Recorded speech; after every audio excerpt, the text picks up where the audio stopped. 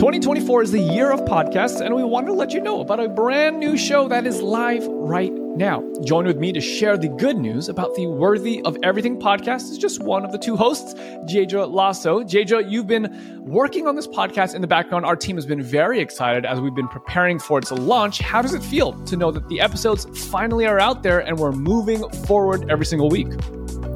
It is so exciting, and I am just excited to see where God takes it, and I have so much hope that it is going to be an incredible blessing to the listeners. Amen, amen. But as I understand it, this is a show tackling the issues of mental health through the lens of the gospel. Can you share just a little bit more about the heart and the intent and who you're really trying to serve through the Worthy of Everything podcast? So I personally was freed from depression, and as I've come to understand my freedom from sin and identity in Christ, I start to recognize all these amazing gifts that God has given us. So yeah, just exploring and hearing awesome testimonies about how to walk out true intimacy with a loving Father who pursues his kids. Oh man, sounds like a good time. If you want to check out the show, lovereality.org/podcasts and look for the Worthy of Everything show. The world doesn't think that the gospel can change your life, but we know that it can. And that's why we want you to hear these stories of transformation, stories of freedom, people getting free from sin and healed from sin because of Jesus. This is Death to Life. I was kind of trapped around the lie that if my grandma isn't going to go to heaven, then why would I want to go to heaven? Well, God doesn't love me, so he doesn't love her. So this is actual eternal separation from her. God healed me from my depression, my anxiety, and my grief all at once. It was just gone. And I have no words to describe it other than just it was gone. Yo, welcome to the Death to Life podcast. I'm Richard Young. This is another wonderful episode. Today's episode is with my sister, Michaela. And I met Michaela back in 2020, I think, 2021. And, oh man, I love her story. What is this story about, Michaela? So my story basically reinforces that I am loved by Jesus. And whether I believe it or not, I am loved, I am valued, I am chosen, and I'm worthy to go to heaven. Yeah. This episode is there's some throwback millennial jokes in here that you might appreciate, might not. And there's some laughs and there's some freedom. So I hope you enjoy it. With that all being said, let's start the podcast. So buckle up, strap in. Love y'all. Appreciate y'all. Man, this is real talk. God is loving on me. Colorful and innocent, that's on me. Got me standing in the light. So, man, think back in 2020, 2 years ago. I think so. When I was recording with Jadra. Yep. She was telling me about this girl at her church. And she was like, I've got to tell you what happened. And I did she tell that story in her podcast? I haven't heard her podcast in so long. It was Does she pretty talk vague. about that, if you remember? It's pretty vague, yeah. She kind of went over, but she skipped a ton of information, and we actually talked about it after. But that's you. You're the person she's talking about. Yep, that's me. Okay, so I'm super excited to hear this whole story. So where does your story start in your mind when you're thinking about your life and death? Where do you feel like that starts? Well, I've thought about this a lot. I don't think I grew up in a Christian home, and my parents loved me a lot, but they didn't love each other a lot, which I think is a pretty much common theme. And my mom couldn't have kids originally, and one day she was just pregnant with me before they were going to do IVF, so I'm kind of like a Bob Ross happy accident. But I I knew Jesus most of my life. My mom, that was like her goal, was to make sure that I knew Jesus and I knew that he died for my sins and loved me. But my deception started about like preteen age when I more so was, I guess, targeted by different deceptions in my life, and it just kind of played out from there because I started to believe them. So what were they? Yeah, what was the first one that comes to mind? Well, the main lie that I think I believed the most was that I was not lovable. And that came from some of my father's, I guess, the way he talked to me sometimes. And our fathers very much view God, they resemble God in our lives sometimes. So I think I kind of was starting to learn I wasn't lovable and I wasn't worthy. And I think the women in my life also kind of attributed to that, just because beauty standards and diet culture and all of that. Like, if you were on a diet, you were not doing the right thing and you were not reaching toward your maximum potential. Lord have mercy. So you're what time are you a preteen? Like, I'm going to guess you were born in like 1998. Oh, no. I was born in 94. So, okay, so you're early 2000s? So mid 2000s? So you're growing up in the time of social media. Mm-hmm. Social media you're a millennial, right? Mm-hmm. And so social media, you grew up with it. Mm-hmm. I vaguely remember the dialogue. So tell me about, like, were there lies that came from growing up with social media? I don't think so, because like my social media was like MySpace and Facebook, like early, that kind of stuff. So it was more like worthiness, like, are you going to be on their top 5 on their profile? Like, it wasn't so much like beauty standard like it is now. It was more so like, do my friends like me? Do they think I'm cool? Like, am I doing the things I need to do to have friends? That kind of stuff. Oh, I mean, but that's really real. Yeah.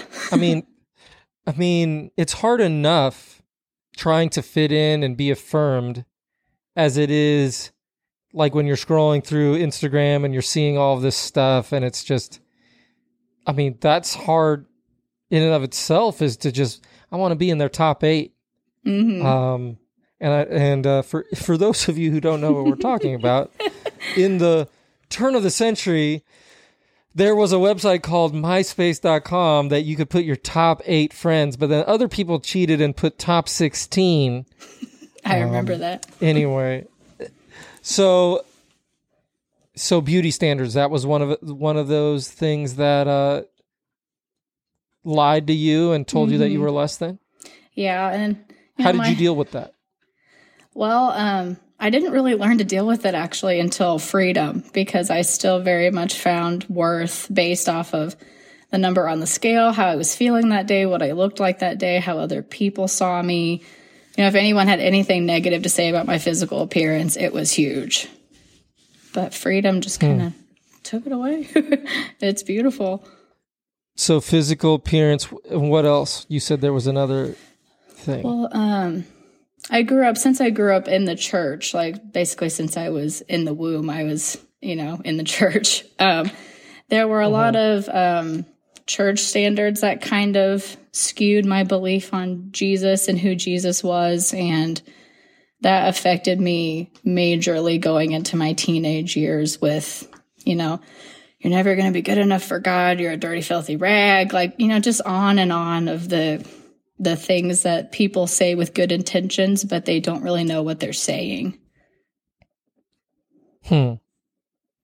So who was God at this time then?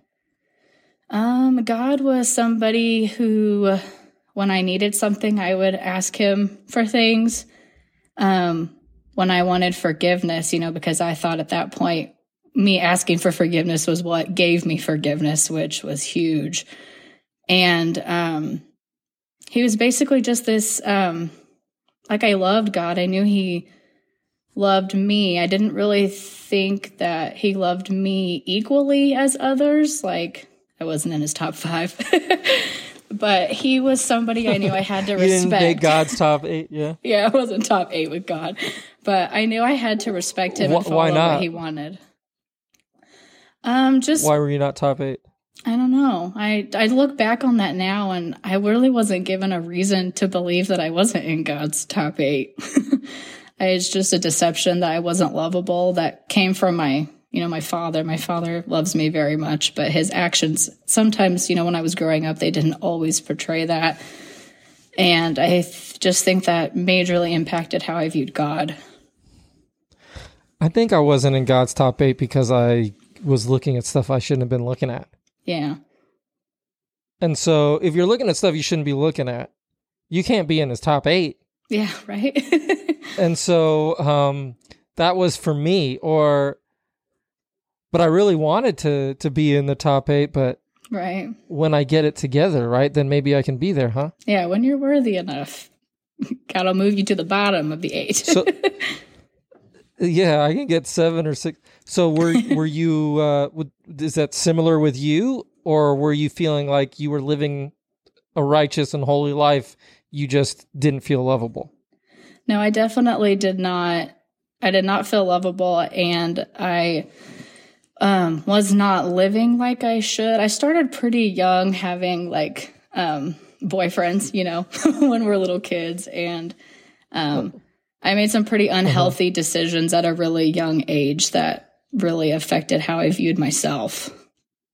This woman I was talking to today said something to me. She said, "I don't know what's wrong with me."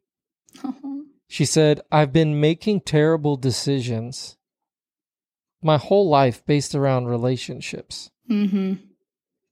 And I said, "There's nothing wrong with you.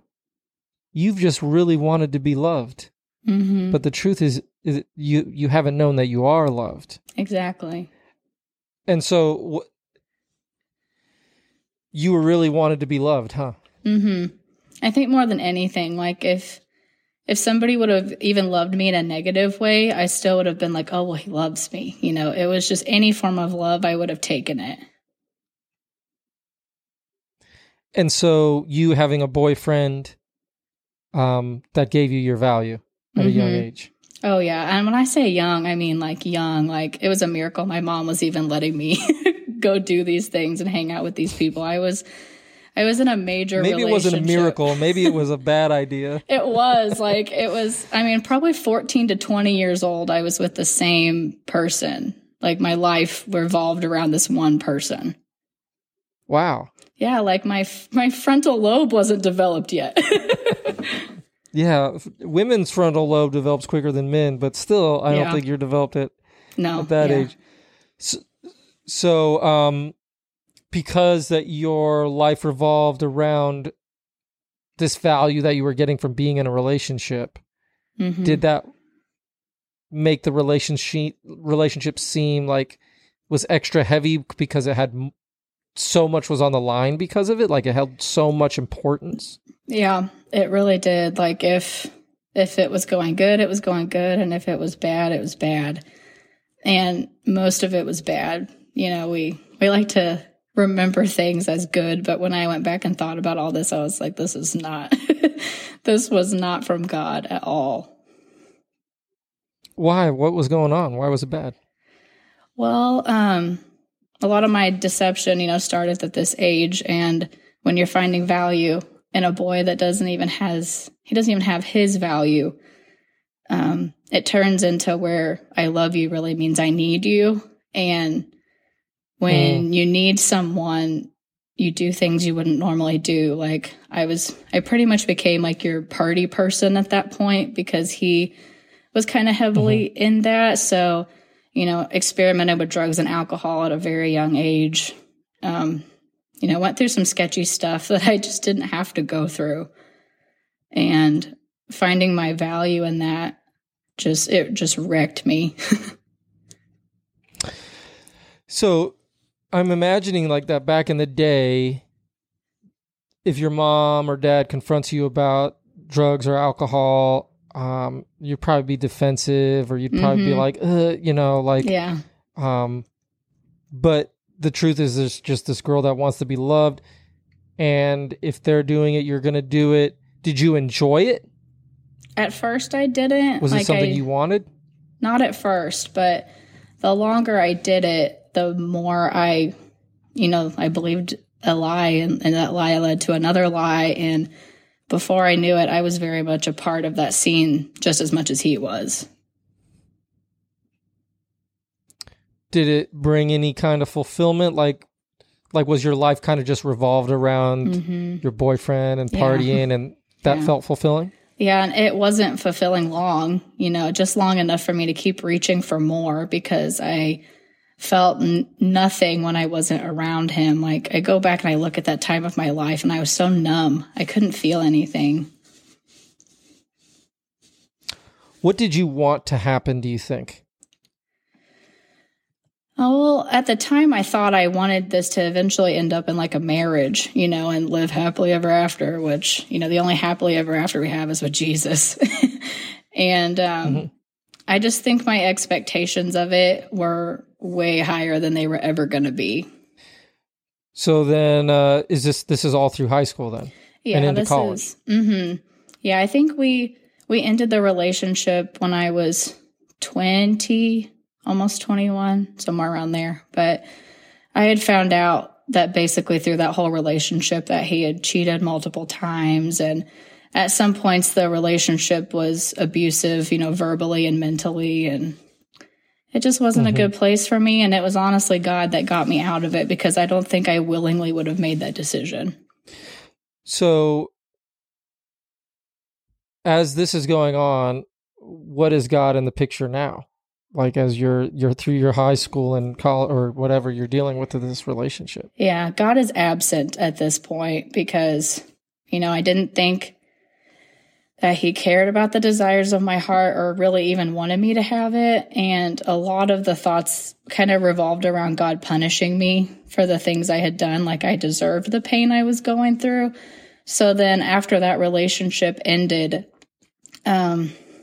like 2014 to 2016, I think is this time era, 2013, 2016.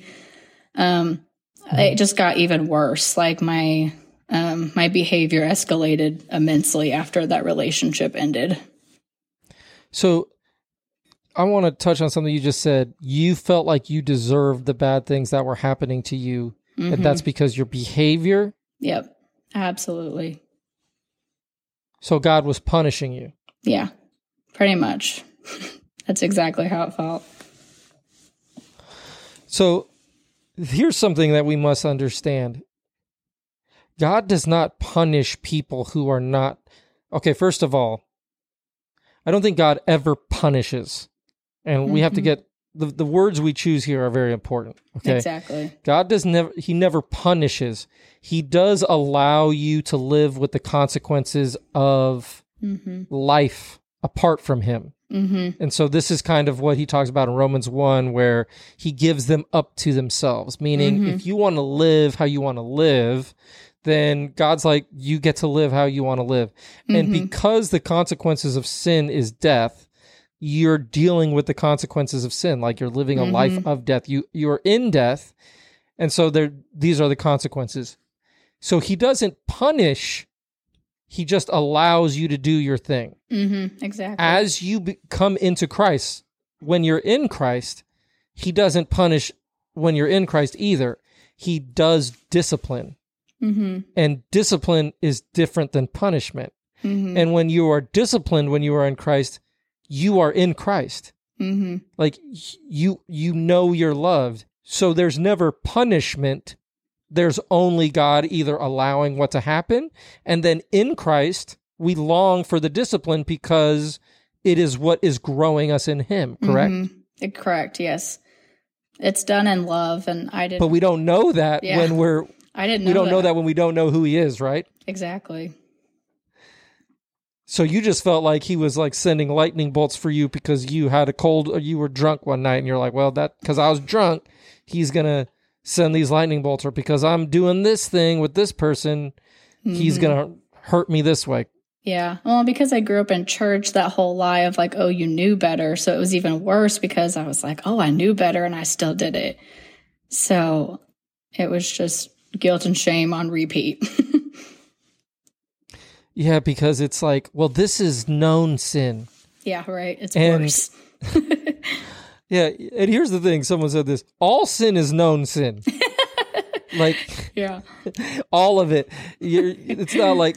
It's imaginary sin. it's all, you know what you're doing. If you're doing something and you don't know that it, like, that's not counted against you, you don't know. Right. But it's all known sin. Mm-hmm. But people use that. They're like, well, if you know you're doing wrong, mercy. Yes. We know when we know, right? Exactly. And yeah.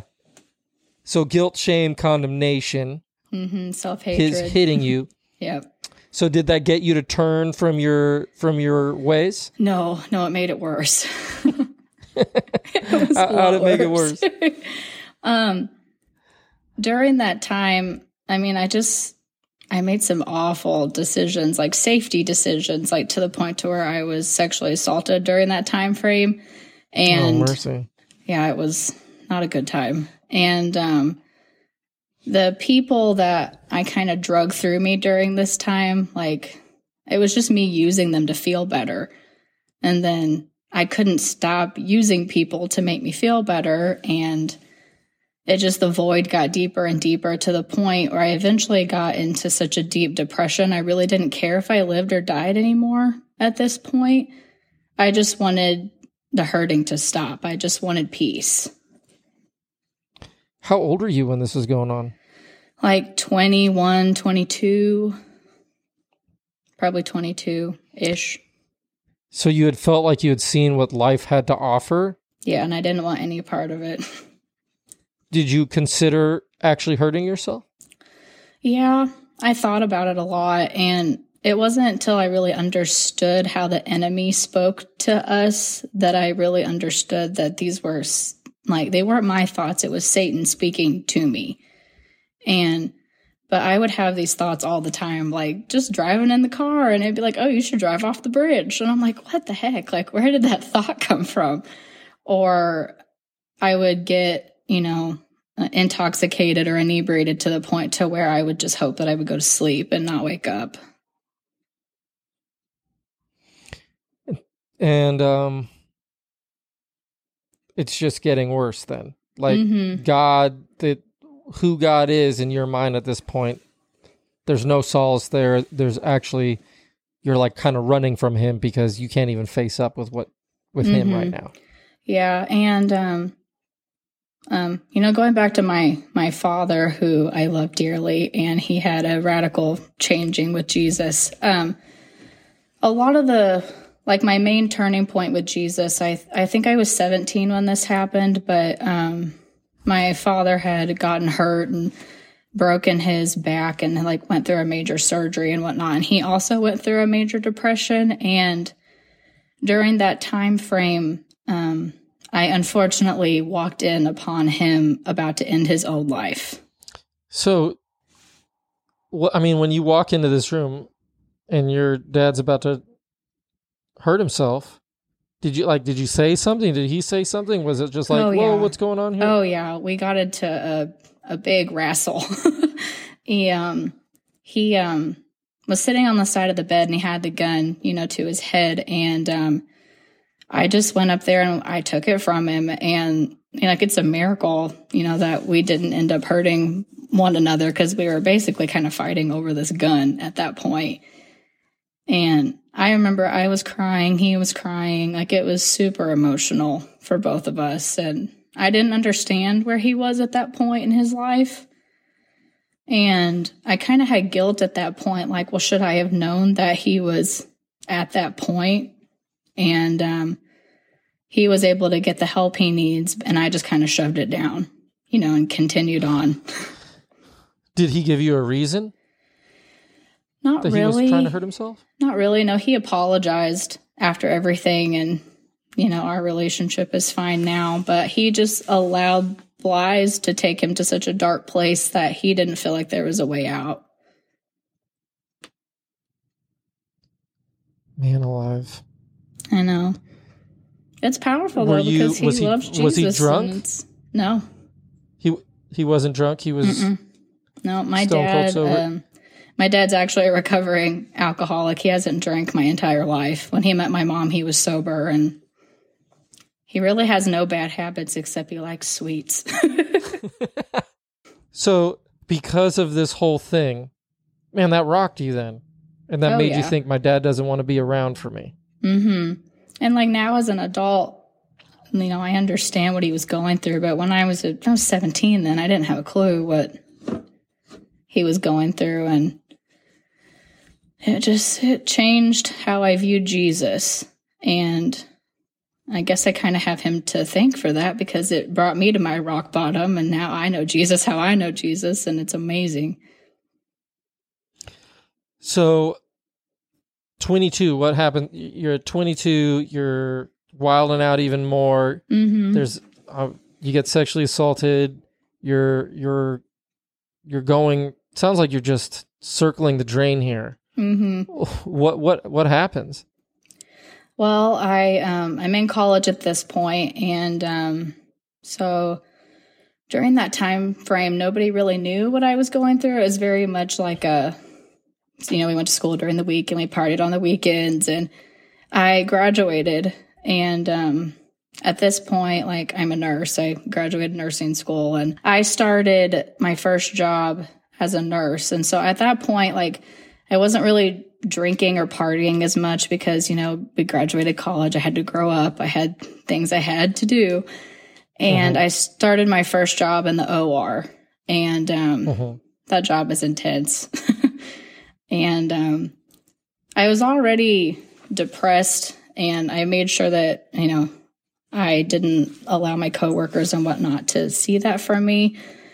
But that job just kind of spiraled it down even more because, you know, the things that you see and the trauma that you see in that position, I wasn't really ready to see what I saw. And, you know, it's weird to think back, like, I'm 23 years old at this point. I'm a kid and I'm saving people's lives. It's kind of terrifying. Yeah. So you're working in the OR, man. There's a lot of heavy stuff. You're dealing with death, and still, would you have considered yourself a Christian if someone would have, like, in the OR and they say, "Do you believe in Jesus?" What would you have said? Oh yeah, I was actively praying with patients at that point, and I wore the mask of Christian very well. Like, nobody really knew how deeply I was hurting and what I was going through. And I kind of had that mentality of, like, God can love other people, but I'm a different story. So it was really important to me to let other people know that God loved them at that point in my life. I know, isn't it? It's somebody so backwards. Somebody I know that I think you know as well, at your church one time said something to me like, "I just want to get into heaven and I'll sweep the floors."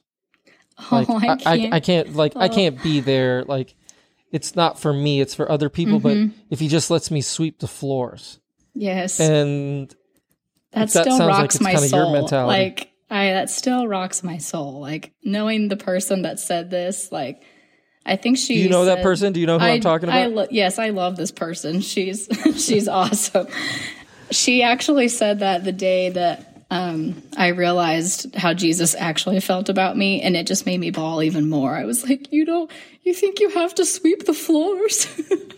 Okay, we're going to talk about that when we get there then. Yeah. So what happens after you're 23? Keep going. I met my husband at 23. I think I met him. I thought Blink-182 said nobody loves you when you're 23. I'm sorry, that's an inside joke for millennials. Okay, sorry. We'll cut it. Eddie, don't remove that, Eddie, for all the Blink-182 fans. So you're 23 and you meet Big Nate. I meet Big Nate. Yep. Where'd you meet Big Nate? Oh gosh, we met on Tinder. Hey, good for y'all. I have told everyone I ever knew that we met in high school, and it was a lie, y'all. We met on Tinder. Tell the truth and shame the devil. I got to hear about this Tinder profile. What made you swipe to? What is it? Swipe to the left, swipe to the right. I really don't know. I think swipe. I don't remember. It's been so long. Yeah, praise the Lord that you're right. So, no more Tinder. What was it like? It was like, did he have a beard on Tinder? He did. Why'd you? He had a beard and big muscles. What was it about him? It was the muscles. Well, if I'm being like, honest, look at this muscly arm bearded boy. Yeah. Right. If I'm being honest, at this time, I had gone enough. I'd had enough of the flavor of the week kind of thing. And I made a deal with God. I remember the exact day. It was July 31st, 2016. And I was in my car talking to Jesus. And I said, don't you send me another man. I said, I'm done. I don't want a husband. I don't want any kind of relationship with anyone. And I am no longer going to be asking for one. I meet Nate August 1st, 2016. You're like, God, I don't want no man. I'm done with this. Let me open up this app on my phone real quick. Oh, yes. Look at the muscly arm bearded man. All right. Yes. Well, he actually I'll swipe to the right. He actually messaged me first, and I was like, "Oh, what does he want?" Like, I was so done. Oh, so point. You didn't go on. So you didn't go on Tinder anymore. I mean, I thought he was cute. But I was looking for my flavor of the week kind of thing. You know, I wasn't looking for a relationship. And so you were looking for a good time, not a long time. Yes. Okay. Mm-hmm. As the country song states, yes. So he messages me and he's like, oh, like he still has me believing to this day that he was just on Tinder to meet friends. And I'm like, Nate. Oh, Ain't nobody on Tinder trying to just make friends. But he asked me out for coffee, and I hate coffee. And I was just like, and I was honest with him. You know, I was trying to hurt his feelings at this point because I'm like, this guy needs to leave me alone. And he just kept on pursuing. I don't know why. I was not very nice to him, which I apologized for. And we just went to the movies, and that was pretty much it. Cats in the Hat. The way I got my wife to actually go on a date with me is that I told her that she had been really, really mean to me, and to make it up to me, she was going to let me go and buy her a coffee at Barnes and Noble. Aww. And because I'm going to buy her that coffee, that she has to be nice to me. And this is after her turning me down. Yeah, it was after her turning me down. She probably turned me down 5 times before that. And finally I was like, nah, that's not cool. You're like, so, I like the chase. To the listener, bargaining with coffee on Tinder or in the cafeteria at Union College is the move. It is. So, I don't even you like went coffee. To a movie. Do you remember the movie? I don't remember the movie at all. And you don't remember? I think he scheduled the movie on an app, and he accidentally scheduled a movie for Arkansas. It wasn't even in the state of Missouri at the time. And I was just like, oh, this guy's a ding dong. He's a ding dong. But we went to a movie. I don't remember what it was though. And after the movie, we went back to my place and I made dinner because we both hadn't eaten at that point. And I put a movie on and we both fell asleep on the couch. Like, it was the first non-sexual relationship I think I had had in years.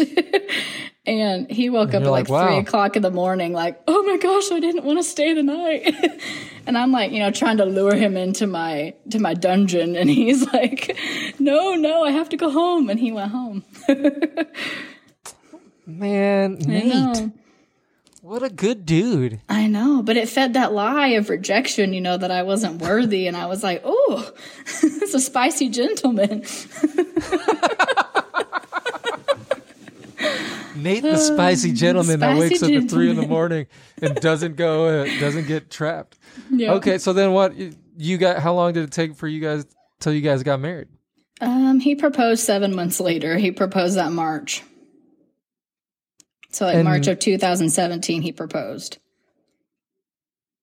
And you guys were just crazy about each other, or yeah. And you're like, I thought I told you, God, I didn't want no man, but now here's Nate. It was a joke. God likes to tell me jokes. I'm sarcastic, so God is kind of sarcastic with me sometimes. It's great. God's not dull. I want everyone on this podcast to know God has a sense of humor. So what was your relationship like as you're dating and you go into marriage? Like, what was it built on? Well, at that point, I was still pretending to be the good Christian that I was. Internally I'm suffering, but if you would ask me, I would tell you I love Jesus. And at that point, we were different religions, and it was super important for both of us to be equally yoked religiously, just so there wasn't any kind of, like raising kids, there wasn't any difficulties or arguments. We just wanted to be equally yoked. So I told him about what I believed, and he told me what he believed, and we both did the research, which in my head I was like, he's going to change to mine. And Nate was actually convicted. I really didn't have a whole lot to do with it. I think I gave him some DVDs to watch, and he was convicted. And so we about both. What was the conviction? About the Sabbath? Or? Yeah, he was convicted about the Sabbath, and he was convicted about the dietary needs, and all of those things that we think are super important. It's like, I shouldn't be eating these pork rinds. I'm going to start eating Veggie Links. Right. And I think his family is like a long line of pig farmers. So I knew this wasn't going to go over well with his family. And, but he was convicted of it, and he eventually gave his life to Jesus, and he got baptized into the Seventh-day Adventist religion the day after he proposed. So that weekend was kind of like a engagement baptismal thing. Like, that's how he tricked me. He thought we were going to celebrate baptism, and he actually was proposing. So we went into the relationship and in marriage on the same page pretty much. That's awesome. So how did it go? If you're still living in some deception and some lies, how did the relationship go? So we get married in October, and my pastor at the time, when we were doing marriage counseling, like pre-marriage counseling, he knew us on an intimate level and was able to actually kind of talk with us. And with Nate's lie and my lie, if we both allow Satan to win in each of our aspects, it causes isolation and not oneness. And it's kind of like a perfect disaster, because I have like this fear of rejection and not feeling worthy and this and that. And if he also kind of has the same lie, so when we both choose to believe that, we would believe the other one wasn't interested, and we would kind of dissipate. So he kind of warned us of that before the marriage started, but we were like, oh no, that's not us. We're going to be fine. You weren't fine though. Right. It didn't. We were not fine. No. So we get married in October. Everything's pretty good. The first year of marriage, we're kind of in that honeymoon phase still, and we're drinking and partying and having fun, and I'm working a lot in the OR, and so I'm really never home. And the time I am home, I don't want to talk because I've talked all day at work or something bad happened. And before Freedom, I was not really willing to open up. My family would joke and they'd call me a stone. They still call me a stone sometimes. Yeah, the ones that don't know. And so he was feeling very much lack of intimacy, and so was I. So eventually our oneness was not very one anymore. So were you like frustrated with him, and were you just like, who is this dude? Or he wasn't showing up for you? Yeah. Well, and he also kind of had a tendency to watch things that he shouldn't watch. And early in our marriage, Jesus actually took that away from him, and that was amazing. But he still didn't really know how to connect after that. And so then when he wouldn't want to connect, I would feel rejected or unworthy or ugly or fat, just whatever words you want to put in there. I was believing it. And bitterness kind of creeped up in both of us pretty quickly after that, because I was getting my validation from my husband and not Jesus. So how did you guys deal with that? We didn't. We just kind of, we would fight, and, we would get nowhere essentially. And, I would give him the silent treatment. He would give me the silent treatment. he would usually apologize first. Nate is always awesome to apologize first. So go, Nate. I'm getting better on that now. And that's just kind of how we lived. We didn't talk about our feelings a whole lot because it didn't go anywhere. It was just this circle that never got resolved. What did it look like from the outside? Did it look like you guys were doing well, or was it like, oh yeah, everybody thought we were super happy. Yeah, people thought we were so happy and so in love, and when are you going to have kids, and when are, just the usual stuff. We hit it pretty well from our friends and family. So it wasn't great, but were you guys committed to like, yeah, we're going to figure this out, or were you just like, well, I guess we're in this thing. Well, we're just... Yeah, no, we were both like, oh, I guess we're miserable till we're dead. And that was just kind of what we were going to go with is we're miserable till we're dead. We did this to ourselves. Well, you played yourself. So mercy. Right. Miserable till we're dead. Then, right. Yeah.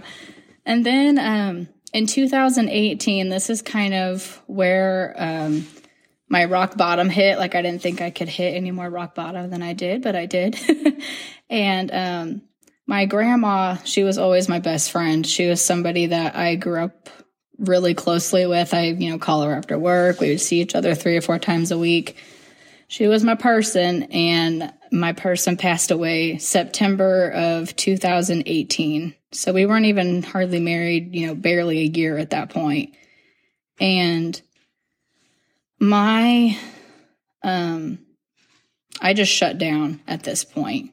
Like, I was just, if I thought I wanted to die, then like now was actually when I wanted to die. How did that affect your relationship with your husband then? Did he see you like go deep into depression? Yeah. How would he handle it? He didn't know what to do at all. I completely disassociated from my family, my friends, my job. Like, I would just do the bare minimum and go home. Church was just kind of a routine thing I did. It was fireproof, fire retardant. And I just completely wanted to die. My whole life was done. Wow. So what happened? Well, I think like with me being a nurse, like while she was passing away, I didn't really realize the identity and the worth I had put into this person my whole life. And, when she died, I was there when she died. I helped the coroner put her on, get there ready and everything. And yeah, I just like tortured myself. And, after she passed away and the funeral was over and anything, I don't really remember a whole lot after that before freedom, because it was just kind of this blur of everyday stuff that I was doing to just be alive, to try and survive. And one of my friends was living with us at that point, and I really think if she wouldn't have been living with us at that point, that I would have tried to kill myself at that point. What is it about your grandma dying that now is making you say my life isn't worth living? I think I saw a lot of myself in her just because I was so intimate with her, and I knew what her relationship with Jesus was like, and at least I thought I did. And I was kind of trapped around the lie that like, well, if my grandma isn't going to go to heaven, then why would I want to go to heaven? And I'm not going to go to heaven anyway. So then like death for me wasn't this hopeful thing, that Jesus talks about death being asleep and it being, we can have hope unlike the rest of the world. But I took it as like, well, God doesn't love me, so he doesn't love her. So this is actual eternal separation from her.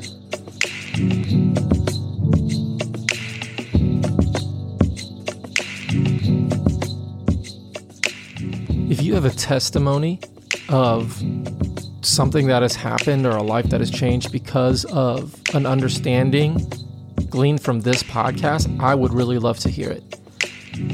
So could you please email me, Richard, at lovereality.org, so that I could hear this testimony and maybe get in contact with you? Because it's what we live for. It's what I love the most. It's why this podcast is here. So email me at Richard at lovereality.org. I'd love to hear from you. Thanks.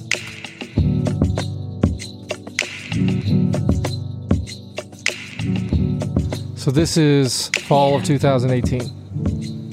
Yeah, she died in September.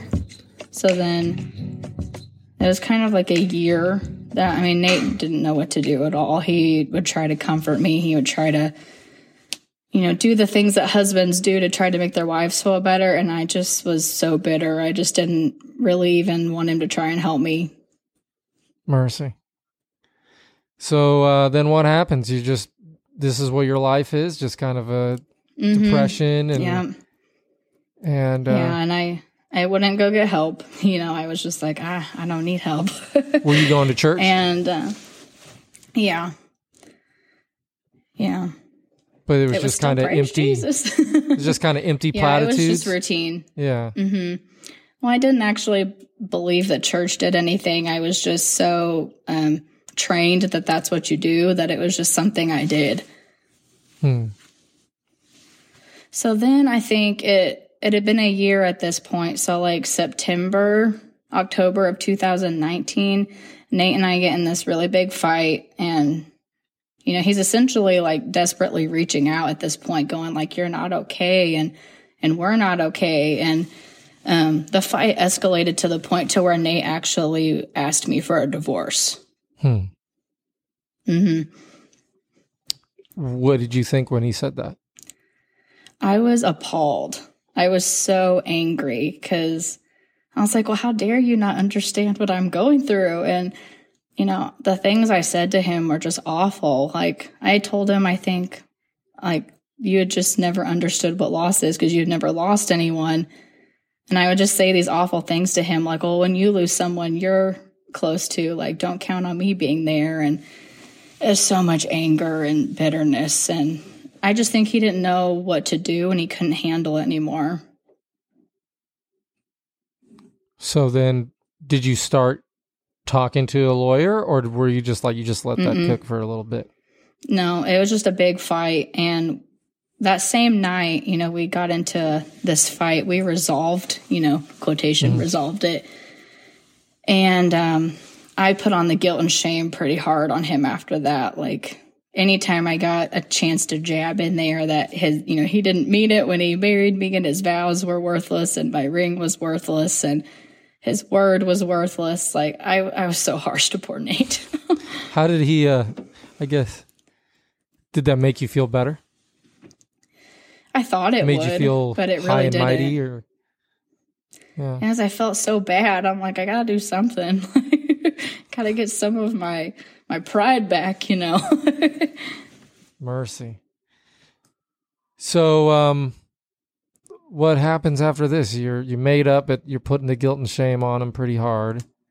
And your marriage is, you've only been married like 4 or 5 years now, right? Yeah, 5 years this October. So this was like, you've been married 3 years when this is happening. Yeah, this was like the first 2 or 3 years of our marriage. Wow. Yeah. So what happened? It went downhill pretty quick without Jesus.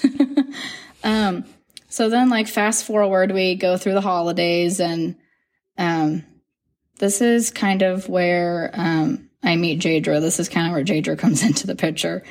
So I met Jadra in June of 2020. She started going to our church. She just kind of randomly showed up one day because her parents went there.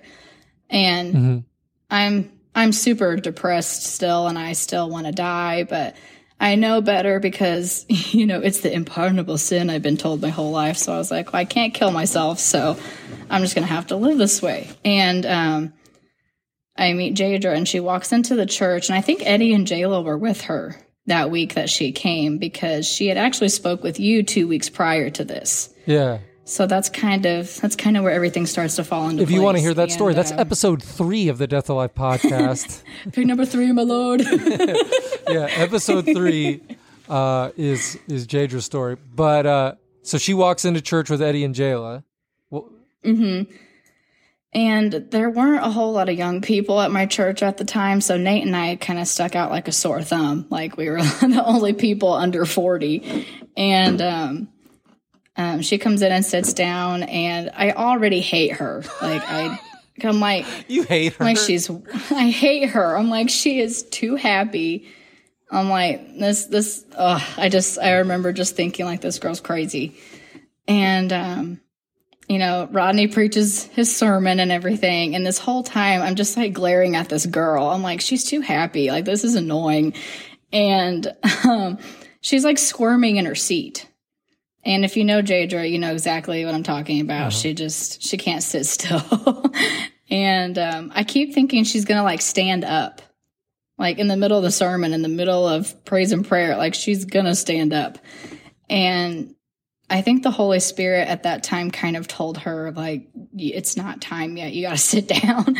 And she was obedient. And then at the very end of the sermon, she stands up and gives a short version of her testimony, how, she spoke with a friend 2 weeks prior, and she was depressed and suicidal at times, was on medication for her anxiety. And like, she just kind of gave a short version of her testimony and how Jesus had healed her from depression. And I just like look over at her and I'm like, she's lying. Like, I was like, this girl's full of it. Did the pastor ask for a testimony, or she was just like, excuse me, I have something to say? She just like stood up. The real Slim Shady stood up. Another millennial reference for anyone who doesn't. Actually, do not look into that reference. Let that Eddie, one go. Do not edit. Yeah. So she stands up and she says this thing. You don't believe her at all. I don't believe her at all. I think she's full of baloney. Why? And I just remember hating her because I wanted what she had so badly, but I was not going to ask her for it. Like, I was not about to ask how or when or any of this, because I didn't believe I was worthy to be loved still at that point. And then, after my grandma died, I was also believing I wasn't worthy to go to heaven. So on top of those things, I was like, well, I'm too far gone. She wasn't actually depressed. She was probably just sad. She has 3 wild little boys. She was just sad. So do you speak with her after church, or what happens? Not this week. This week I kind of simmer, and, on the way home, I'm talking to Nate about like, oh, wasn't that so rude? And it was, sacrilegious to do in the sanctuary. And that was just so rude in God's house. And Nate's just like, okay. Like, it was whatever. Sacrilegious to, what was sacrilegious about it? Because she like stood up like in the middle and was like screaming. And I was, raised pretty conservative at the time. And I was just like, how dare she stand and speak without being asked to speak? Was it because she was a woman? No, I don't think so. I think it was just like her boldness was just so loud. And I knew I had it in me. What was it? Well, you're not experiencing what she's experiencing, so she can't be right. Mm-hmm. Mm-hmm. That's Absolutely. we don't like it when people are really pumped up about God if we're not feeling it. I know. I'm like, she must know a different God than I do, because this isn't vibing with me. So, and Nate's like, cool story. He doesn't want to get in trouble, so he's probably going to keep his mouth shut. Nate still does not care. He's just trying to like survive at this point. Co-pilot Nate. God bless you, Nate. Right. And then she comes back again the next week. And this was the weekend of June 27th, 2020. And this was the day that God did it for me. And it was so beautiful. So she comes to church again. And I'm at this point, like, I hate her so much, I'm going to prove her wrong. And I know, isn't this crazy? This is awesome. And after church, like, I just remember standing up. I didn't stand up. Like, the Holy Spirit literally was like, we getting up. And I just went directly up to her, not hi, hello, my name is Michaela. I just said, I want what you have. I thought you hated her. Why are you asking her this? I did. I don't exactly. It makes no sense. It was not me. And at this point, she kind of invites herself over to the pastor's house for haystacks, and we get invited too. And that was kind of the plan. Like Jadra was like, oh, we can, I can tell you my testimony and we can talk over lunch. So then we all kind of planned to go to lunch together. All right, I'm excited for lunch. What happens at lunchtime? So we get to the pastor's house, and it's just the pastor and his wife. It's her parents. And I think it was just her. I don't know if her husband and kids were there. I don't think so, because I wouldn't have been able to be. I'm not a super kid person, so I would have been distracted the whole time. And I think the Holy Spirit kind of knew that I needed it to be an adult environment at the time. And so we eat our haystacks, and we're just making small talk. And the whole time I'm thinking, like, I'm going to prove this girl wrong. She doesn't know what she's talking about. Like, I'm going to show her that this isn't real. And we get done with lunch and everything. And she's like, oh, let's have a Bible study. And let's, I'm going to talk about my testimony. And we, gather around in a circle. And I'm like, great, we're going to sing Kumbaya. Like, this is wonderful. And she just was like, oh, let's open to the book of Romans. And so we open up to Romans, and we start, I think, in 6. I don't think we even started with 5. With Adam and everything. We just started with Romans 6 and started reading. And she calls me out immediately and is like, Michaela, I want you to read. And I'm looking at her like, I don't like being the center of attention like you do. I'm just hanging out here to see what this is all about. But my pride was like, well, you have to read. She asked you to read. And so I start reading, and I get, Romans 6 verses 1, we get through that. And we get Romans 6 verses 2, we get through that. And we reach verse 3, 4, 5, and 6. And at this point, I'm trying not to bawl. Like, I'm holding it back. I'm so angry. And Jadra's sitting beside me, like, on my right-hand side. And then I have her parents on my left-hand side, and I'm facing the pastor, just so you kind of get, like, a view of what this looks like. And before, she hadn't really said a whole lot because we were reading. And I read verse 7 that, if you are dead in Christ, you are dead to sin. And I just remember reading that, not knowing it was in the Bible, and looking up at her. And I'm like trying to hold back tears. Like, it's ugly. Like, my lips quivering, my face is red, I'm sweating. And why? What was it saying that was making you so emotional? Because it's what she said after that. Because I didn't believe I was free from sin, first of all. So the fact that that was even in the Bible, I was like, what? And Jadra looked at me and told me, Michaela, don't you know you're going to heaven? She spoke directly to my deception. Like, my main deception, my grief, was that I wasn't worthy or lovable, and I'm not going to heaven. And if I'm not going to heaven, neither is my grandma. And it was like, I just remember it was like, it almost felt like Paul when he was, Saul to Paul. And then I felt like I was the woman at the well at the same point. But I just remember feeling like a veil was lifted out of my eyes, and like Jesus washed mud off my face. And I just looked at her and I started bawling, like hysterically bawling. And I'm not a person that cries in front of people. I used to find a lot of shame in that. And I just lost it. And I'm crying in front of people that I don't know, and people that I didn't necessarily even want to cry in front of. And I mean, it was like 3 hours of bawling. And I just kept looking at her like, is this real? Is this real? And I remember even looking at the pastor, like, I need confirmation from you that this is real. And he just was staring at me like the look on his face, like almost like he was just as confused as I was. Like, it was just, God healed me from my depression, my anxiety, and my grief all at once. It was just gone. And I have no words to describe it other than just, it was gone.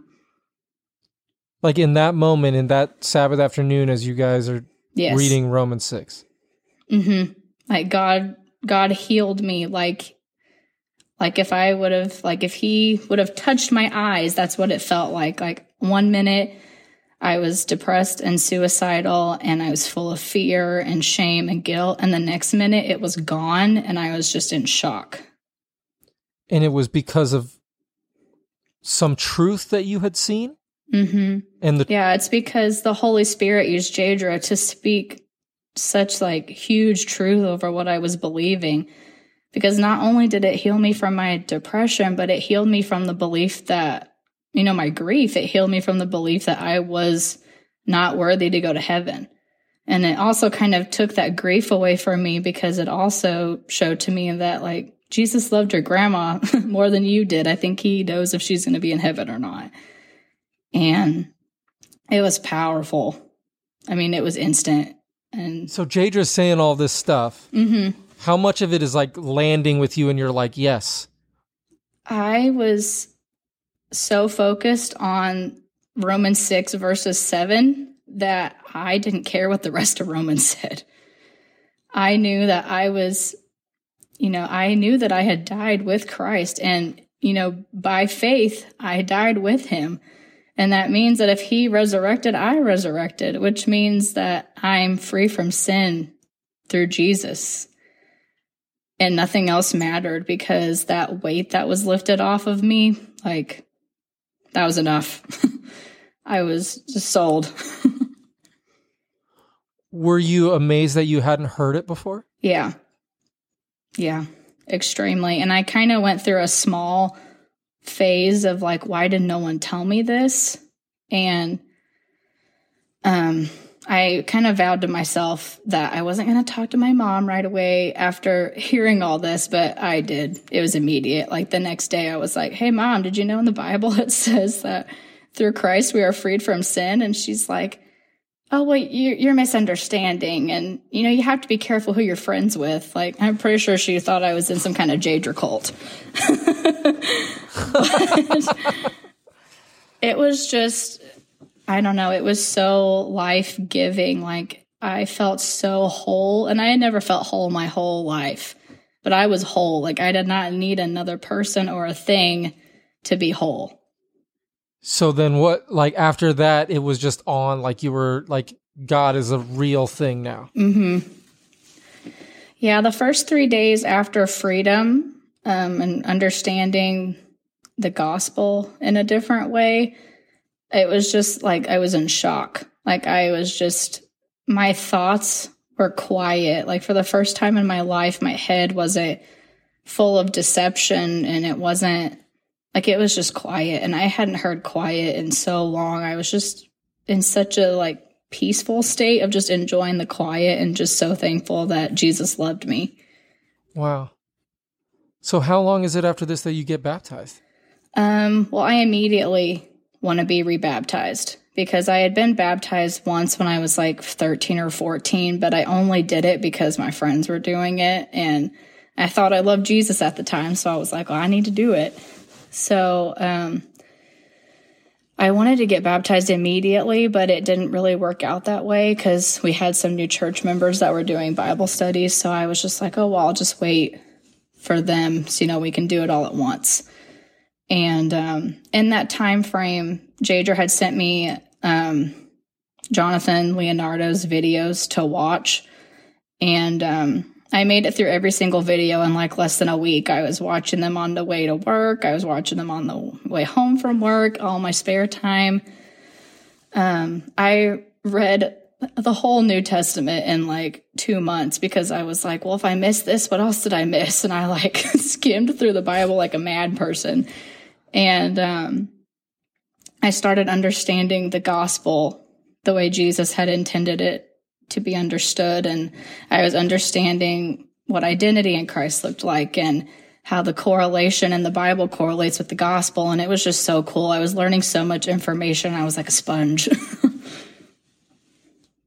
What? So there's this moment, I think, where I got to talk to you guys. And yeah, I think it was all I'm hearing from Jadra is like there's something happening at this church. And I think I saw the video. I think Jayla and Eddie went down where Jadra baptizes you, right? Mm-hmm. And you're at a river or something. And I'm just like, what is going on? Yeah. And this is, I'm not sure. Well, Jadra baptized me in September. Pardon me? I said Jadra baptized me in September 2020. So it was just a couple months after that. But yeah, the pastor actually let Jadra baptize me because the Holy Spirit told him that this was not his, that it was hers. And so I'm like mid-trough, sitting there. And he just looks at Jadra and he just goes, "This is yours. It's not mine to do." And Jadra and I are bawling. And she just said, she's like, "Well, I don't know what to say." But she just goes, "Michaela, I love you so much." And I told her I loved her. And she said, I don't remember what she said after that, but then she dunked me. It was so beautiful. Like everybody was bawling. And I remember watching the video. I remember being like, what? And we're just like in awe of how Jadra's moving in the spirit. Mm-hmm. And then I think I heard later you guys were saying like there was like a misunderstanding about sin or something, that you're like, it's impossible for us to sin now. We're free from sin. And so I remember this phone call that I have with you guys. And who was there? It was like you and Nate and Jadra. Do you remember this phone call? Vaguely. I think what happened was somebody had thought that's what we were saying, but we knew that's what we weren't saying, but we didn't know how to say it in a way to where it didn't sound like that. So then we were like, well, we need to call Eddie and Richard and see what they have to say. I think the pastor called me or something. Something, I don't know. And was we were just going to like, sit what's and talk going with on? them. Mm-hmm. Yeah. And we had a great talk and there was like a lot of understanding. And then, man, I was so blessed to be able to go down to your church and hang out with you guys. And it's kind of cool. Like when you hear somebody has received this thing and they're like, they live in your state, you're just like, what? Mm-hmm. I want to go talk to them. I got to go talk to this person. And we get down there and we're able to spend like the Sabbath with you guys. And I think it's one of the first times that since being fired from whatever, that I got to get up and preach somewhere. Mm-hmm. And so I'm preaching and it's just so good to see like, half of the church was vibing with it and half of the church wasn't. And so there was the like left side that's the left side of the church. What did you say? The left side of the church was the weak side. They're not yeah. on the And ship so yet. like there's one section of the church is like, yeah. And then the other section of the church is like, what is going on here? Yes. And Jayla's getting up and she's, yes. and we just get to vibe with you guys and you're so excited. Like you gave me the biggest hug. You give my kids hugs. It was just so good. Like you were on fire. And there was just like, this is who I am now. Mm-hmm. And I think I sat with your mom at lunch. Mm-hmm. I was like, yes, please sit with my mom. Yeah. And just to see your energy and to see like you were alive. Yeah. Did you ever go back and start thinking like about old you, like, or like did thoughts or patterns creeping back in, or like how has it been walking this thing out? It's actually been, it's been so cool. God is just, he's so cool. After I, learned this new understanding of the gospel, more than half of our church also did. So, I mean, it was, I don't even know how many, but there's a large group of people that just accepted the gospel and were freed from their deceptions and their lies. And we kind of had this group of people that were learning this together and were supportive of one another and honest with one another. And that was the most important thing at that time for me that I think I needed, because about 6 months after, in like December, January, some old habits, or I guess thoughts, but they weren't really habits, but, Satan likes to remind us of all the things that we've done because he doesn't want us to know who we are and, who we belong to.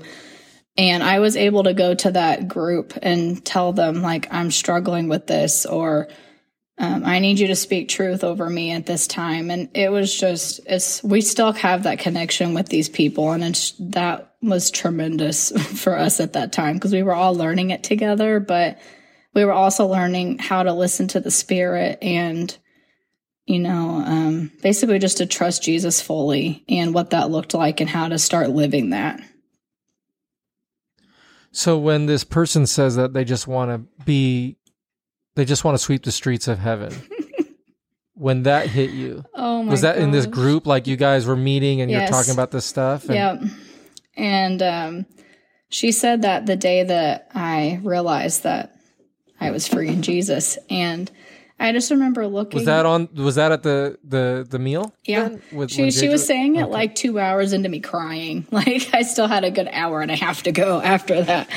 And she was crying because I was crying, and I was talking about how I didn't feel worthy because Jadra wanted me to pray, and she wanted me to ask the Holy Spirit what lies I was believing and kind of start working through that. And worth came up immediately, that I wasn't worthy. And we spoke truth over that and, spoke what Jesus says about us, not what we believe. And Shanna just started crying. She was like, I think that I have to sweep the streets in heaven. She's like, I don't care though. If I have to go sweep, that's what I'll do. And that just that did something to me. And I don't think she realizes what that did, but I was like, how can you think that about yourself? But I thought about that about me. And this lady is the sweetest, most wonderful lady ever. And she's saying this stuff. Yeah. It's amazing when the enemy's just like, no, you're not. You think you're this, or just like you're less than. And we're just like, oh, it's true. Well, and I couldn't dare, I couldn't look at this person and say that to her or about her, but I could say it about myself at that time. And I think that really helped me realize how skewed my view was on how God saw me. Because I was just so touched by that. I'm like, she thinks she has to sweep the streets to make it to heaven. It was so sad. And you're like, you don't. I have to sweep the streets. Me. You're not going to take my job. You can't take my job. I'm going to lick the streets. Wow. Yeah, so it's been a couple. How long has it been? 2 years, year and a half, June. 2 years. Mm-hmm. 2 years, and tomorrow starts June. Mm-hmm. So, what do you feel like you're growing in the most right now? What's God disciplining you about? What's He teaching you? Oh, there's so much. Do we have time for this? So I am still a nurse. I got out of the OR and I work in oncology right now. And God straight up has me where He wants me. And I have so many wild stories with my patients. And I kind of started living this out by testing it out at my job first, because I knew that as a nurse, I do have a mission field, and it's people who are hurting. And God has just blown my mind with some of these oncology patients. One patient specifically, it was like the first patient that I boldly in faith prayed for God to heal him, and God healed him. It was just, we were learning about boldness at the time. So this was pretty fresh into, freedom. And I just heard the Holy Spirit tell me to pray with him. And then I needed to tell him that we can come to our Father boldly and ask for things that we need. And I just remember this day like it was yesterday. His scans were clean. This man that we thought wasn't going to live a couple months, his scans came back clean. And it's so emotional to think about. And that's just one story. I've been doing this for almost 3 years now, and it's just insane. I get to tell people every day who they are in Jesus, and not how their circumstances make them feel, or how others make them feel, or even how cancer makes them feel. And I think that's the biggest thing right there, is that I get to do that for God, for other people right now. Wow. Yeah, it's big. At first it was just praying with people, but it's kind of escalated to more of that some days. And it's impacted the people I work with because they see the things that are happening, and God has surrounded me with some Jesus loving people, and we get to talk openly about Jesus and about our identity and how we see others, and how to just kind of work through those times where we don't feel how we think we should about ourselves. And it's been such a blessing to my life, even though it's kind of sad to work in oncology, but it's been, I think it's an honor to be with people at the end of their life and to get to change how they view themselves and how they view God. Praise the Lord. Right. You are the aroma of Christ when you walk into that patient's room. Yeah. Like when you walk into that patient's room, Christ is walking in because he lives in you. And he's like, I'm going to operate on this earth through Michaela.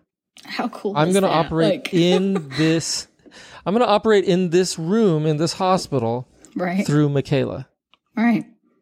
And it's just, that's crazy. It blows my mind. Like I don't even have enough time to tell you all the crazy things that have happened, but there have been some people who majorly have had their lives impacted by the actual gospel, not, the gospel that we learn through man, but like God's gospel of love and, how our circumstances don't define us. And that includes cancer. And it's just so powerful to be able to talk to people that boldly and pray with them and encourage them that, he's coming back soon and we're not going to have these bodies that are sick and don't work properly anymore. And it's amazing. I think some days I am tempted to believe that I am a servant of God and not daughter. And I think I struggled with that a lot of the times until a couple months ago. God really kind of hit me in the middle of the forehead and was just like, you're a daughter first. You're not a servant. We've gone over this, but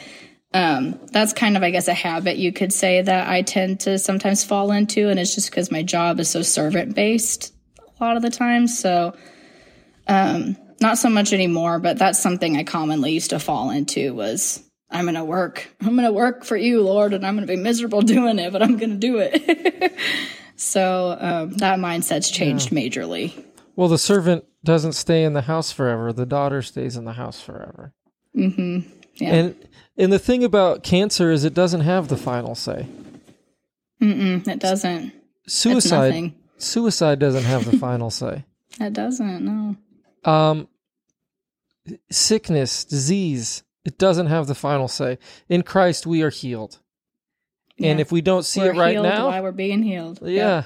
If we don't see it right now, that's not going to shake our faith. Yeah.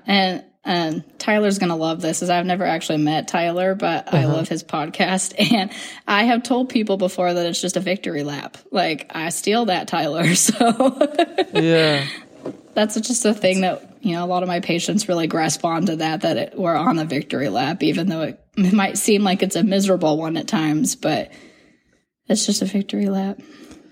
Michaela, you're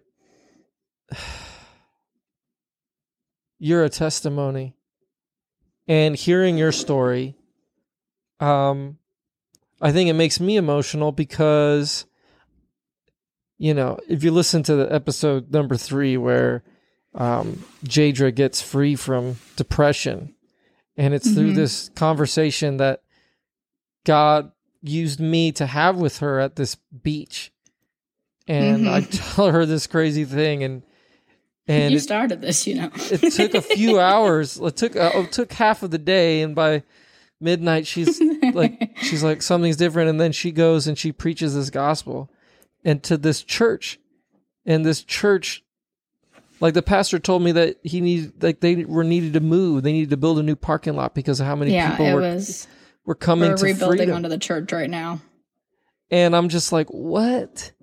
And to hear you tell a story about somebody who had cancer, that the Bible says we will put hands on the sick and they will be healed.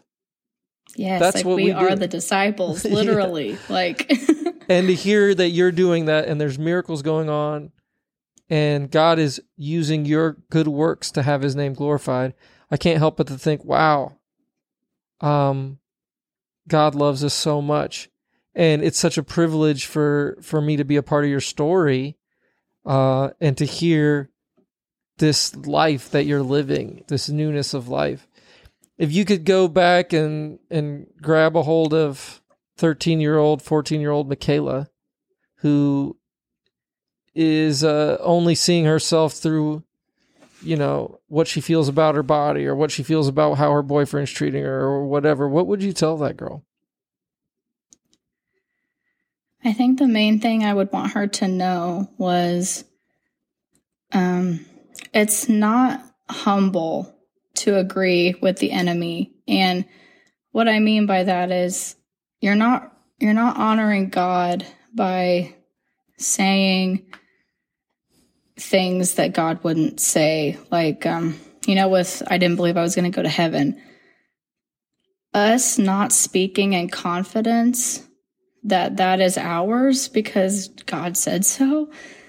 That's huge. I mean, we're coming into agreement with the enemy, and I really think I would encourage her to take her thoughts captive and to speak truth over those negativity that comes to your brain at any point in time. Like, it's so important to speak truth over negative thoughts because that's what's true. And if you're not allowing deception in your life to fester and for you to think on it and stew on it, it doesn't become an identity or a reality for you.